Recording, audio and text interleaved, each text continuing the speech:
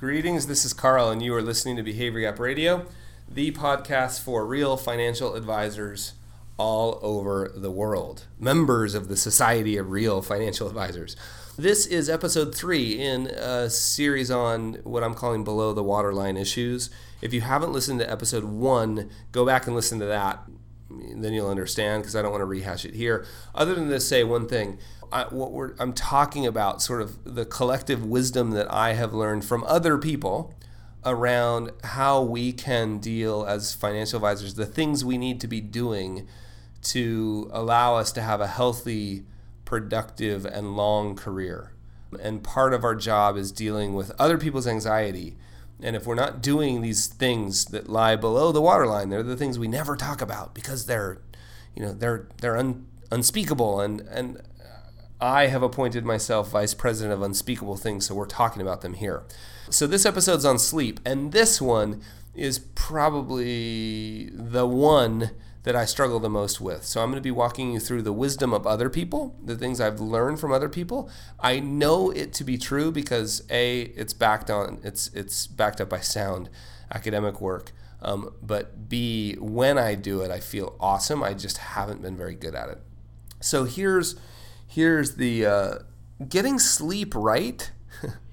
if you're thinking, and there's so much of this that pervades the sort of startup world and the business world, and if you're a hustler and all that stuff, you just like, whatever, I'll sleep when I die. Well, if that's your motto, you may get a chance sooner rather than later, right? It was my motto too. There's a great social media expert guy that you may have all heard of that has, a bazillion Twitter followers, and he writes business books. And he's always about the hustle, and he's like, I think you need to be working till your eyes are bloodshot and you stay up till midnight, and that's fine, whatever. If that's for you, go do that. Great. But for most of us, the evidence is pretty clear. We need between 6 and 8 hours of sleep, 6 to 10 hours of sleep, falling out generally around 8 hours of solid sleep. The evidence is also clear that sleep doesn't just happen by getting in your bed, right? It's something you need to prepare to do, just like you would prepare for an athletic event or you would prepare for a meeting. There are things you can do to prepare for your sleep, and that's what I want to talk about. This episode is going to be relatively short because they're relatively simple.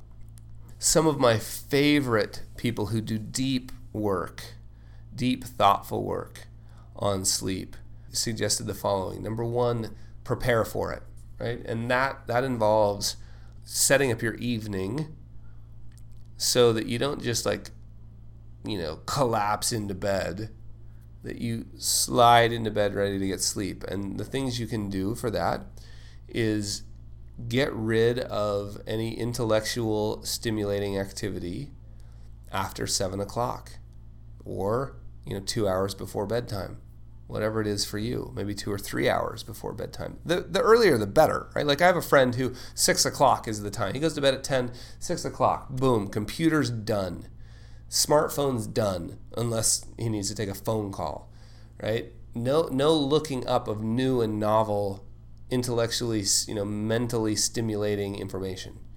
No reading about the election, no reading the news, no reading about sports, right? And to be honest, like watching your favorite basketball game, again, that's a bad way to prepare for sleep. It's awfully fun, and we're not going to be able, doesn't mean live like a monk necessarily, and obviously there are going to be exceptions to this, but and this is one thing I'm not very good at and I'm trying really hard to get better at, no reading, the news on your phone in bed, and certainly no checking email, Twitter, Instagram, before you go to bed, and particularly email. Like, you're not going to be able to do, and believe me, I know this, I am now speaking to myself as much as you, so please don't take this. I'm going to be pretty blunt with myself, so I'm going to be pretty blunt with you.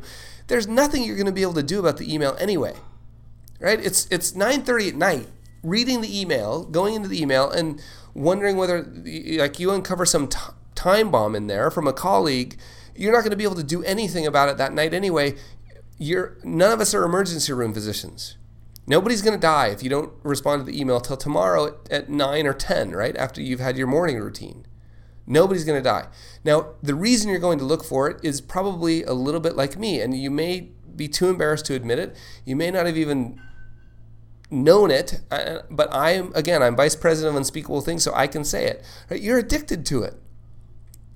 And I'm saying, Carl, you're addicted to it, right? You're addicted to the little, and this is scientifically proven, the little hit of dopamine that you get when something new and novel appears. And in fact, you get it from the anticipation of something new and novel. Like just checking your email, even if there's nothing in there, you're sort of like the little rat sniffing through the maze looking for the little hit of dopamine, right? And other chemicals that release in the brain. Believe me, I'm not ignorant about it. I'm just trying to simplify it for your sake and my sake too, right? I can't remember all the things. I just know there's a hit of dopamine and some chemicals released in our brain when we find something new and novel. And we're addicted to that. We are addicted to information. We are addicted to the news. Why in the world do I need to know what's in the newspaper at 9:30 at night?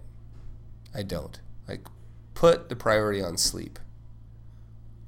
And I can make the claim that the news doesn't matter any time of the day, but it certainly doesn't matter 9:30 at night, right? So that's number one. Prepare for it by turning off the computers and stimulation. I am not good at this at all. I have not tested it, so I don't know that it's. I can't tell you from personal experience, but I can tell you lots and lots of really thoughtful research around reading fiction before you go to bed. So if your way of winding down is reading, the latest business book on how to hustle, not the best way to wind down. Reading in bed's a great tool, and particularly with paper books, like actual physical books. Reading in bed a great tool.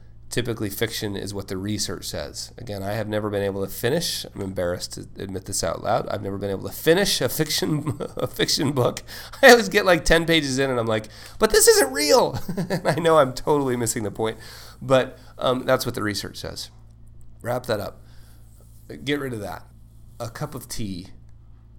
Some relaxing ritual that signals to your brain, "Hey, it's time to wind down." A warm shower, a warm bath. Turn the lights down. Maybe at 7 or 8, you start to turn the lights down a little bit. And again, this is obviously also going to have some seasonal variation. Where I am recording this in New Zealand, we're going to get close to, I think, 9:30 or 10 o'clock before it starts to get dark. And we're going to enjoy that during this season, right? So it has some seasonal variation, but those in general are the rules. And I think more importantly is treat sleep seriously. Like, take your sleep seriously. You want to increase your performance, take your sleep seriously. There's no shortage of valid scientific research on how to do it. I guess my point is those are a couple suggestions, and my overall point is take it seriously. I'd love to hear your stories on this one. If any of you have, like, hey, I used to not take sleep seriously, and then these things happened to me, and then I became a convert of sleep. I've got a friend like that that's just a raving fanatic around sleep. It's changed his life. If you're one of those people, I'd love to hear your stories around it. If you run across any really good research, send those to us too. And we will catch you on the other side. That wraps up episode 3 of Below the Waterline series, and we will talk to you soon. That wraps up Behavior Gap Radio, the podcast for real financial advisors all over the world.